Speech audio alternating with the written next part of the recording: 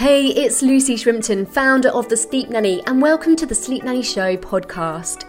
I aim to serve you with the ideas, strategies, and inspiration to help you and your family sleep soundly so you can live healthy, happy, and fulfilling lives. Being a parent is something for you to treasure, and getting the whole family sleeping well is a vital key in being able to do this without exhaustion, poor health, and the whole experience being a blur to look back on. So tool up, take the lead, and I hope this episode helps you. Hi, and welcome back to my channel. You are watching my bedtime sleep series right now, and in this episode, I'm going to be talking all about how you settle baby to sleep at bedtime. So stick around because I will be revealing what settling to sleep actually means and what it looks like, why it's important and how it's going to help you with the whole picture of sleep all round, and how to actually do it. Okay, so settling a baby to sleep.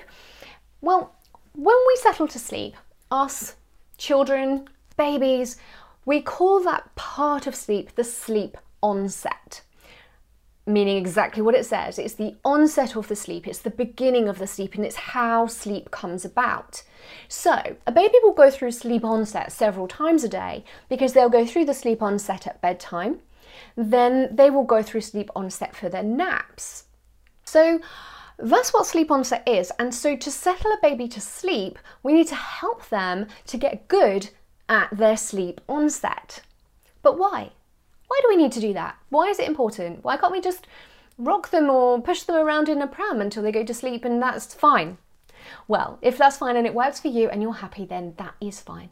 But here's why it's important to help a little one with their sleep onset. When a little one knows how to go to sleep and they can put themselves through that sleep onset effectively without needing you to do it for them, they're more likely to take the longer, more substantial stretches of sleep that their body actually wants and is ready for. And then when that cycle of sleep comes to an end, they're more likely to drift off into the next cycle of sleep, like a kind of miniature sleep onset. They're likely to repeat it almost subconsciously and go into the next sleep cycle. Meaning to you, it's an even longer stretch of sleep, but for them it's lots of small stretches pushed together. So they get better at falling back to sleep as well when they wake between cycles or partially wake. And it will also help with naps because when they settle to sleep at the start of the nap, they're more likely to take the full length of nap that they need rather than waking up after 30 minutes and going, hang on, I'm stuck, I need to do that sleep onset thing again. So it's really, really important for the all-round health of a baby's sleep. And it's one of the first things you can teach them in terms of self-regulation because as they fall to sleep and they go through their sleep onset, they're actually calming and soothing in ways that you don't even see. So how? How do you do it? It sounds blissful, right? But how? It's not that simple, is it? Well, it's all about practice, and you can practice from very early on. But the more you practice, eventually they're going to get good at it. Like anything. They can't just do it all of a sudden, one day, magically. It takes practice.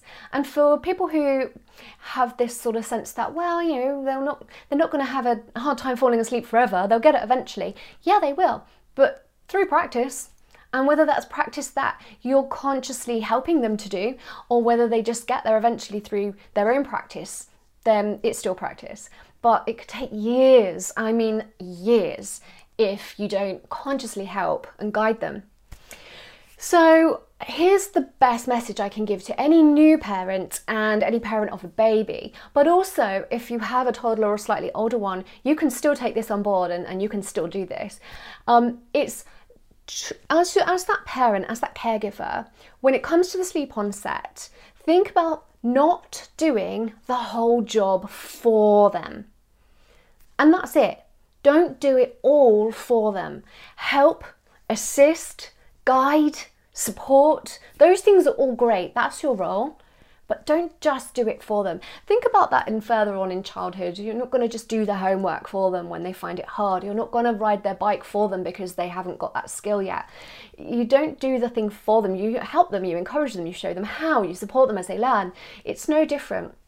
So when your little one lays down to go to sleep, if you've done it for them, you've rocked them off to sleep, you've fed them so much that they're passed out on their milk, or they've been walked around in their pushchair and fallen asleep with the motion lulling them off. Don't get me wrong, there's a time when we use those things as a backup plan because we need the sleep, and so do they. But if you can at least practice this once a day for naps, and if you can definitely practice this every bedtime for the onset of sleep, not doing it all for them, but helping them along. And there are a lot of different ways I could describe that. That would be like probably a whole hour episode on its own. And I have got other episodes that explain more about the different ways that you can actually do that and do the helping along, which is also known as sleep training. But it's how you show them and guide them, soothe them, reassure them, help them, create the space for them to actually get that practice themselves. And then their little bodies can feel the sensation of falling to sleep, and their brains are going through these amazing learnings that, oh, okay, I'm safe here. This person responds to me. I'm not alone. This is a safe place. I can relax and I can go to sleep. And they learn then to do this happily. This is not something that creates stress or frustration. Well, it can be frustrating. It can actually be frustrating when they're, like, I'm just so tired and I really want to go to sleep and I just don't know how to do it, and you've always done it for me, do it for me. And you're like, they're going, okay, look, I'm not going to do it for you because that's actually not helping, but I'm going to help you. I'm going to help you as much as I can, and you do a bit too. We're a team. Like, that's the message you want to send. But they shouldn't be fearful and they shouldn't be distressed. And crying does not mean that they're fearful or distressed. It often just means they're tired and fed up and they just want to go to sleep. So as long as your little one is fed, so they're not hungry, they're clean and dry, they're not poorly or unwell in any way, then your support, your comfort, and your guidance is all they really need to settle peacefully to sleep. So I hope this has given you a good idea about what sleep onset is and why it's so important, and how that's the key to settling a baby to sleep.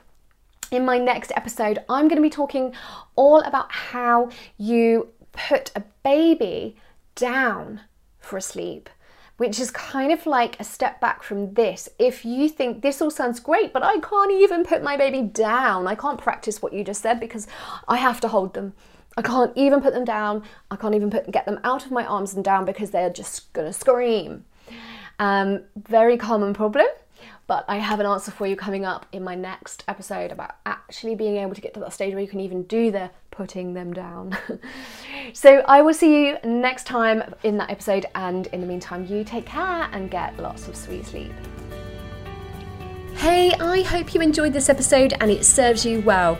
Please share it with a friend who will really appreciate it. And don't forget to subscribe for free to Sleep Nanny Insiders, where you'll get the latest episodes, info and free tools to help you even more. Head over to thesleepnanny.com now or check out the show notes for a link to subscribe, and I'll catch you again very soon.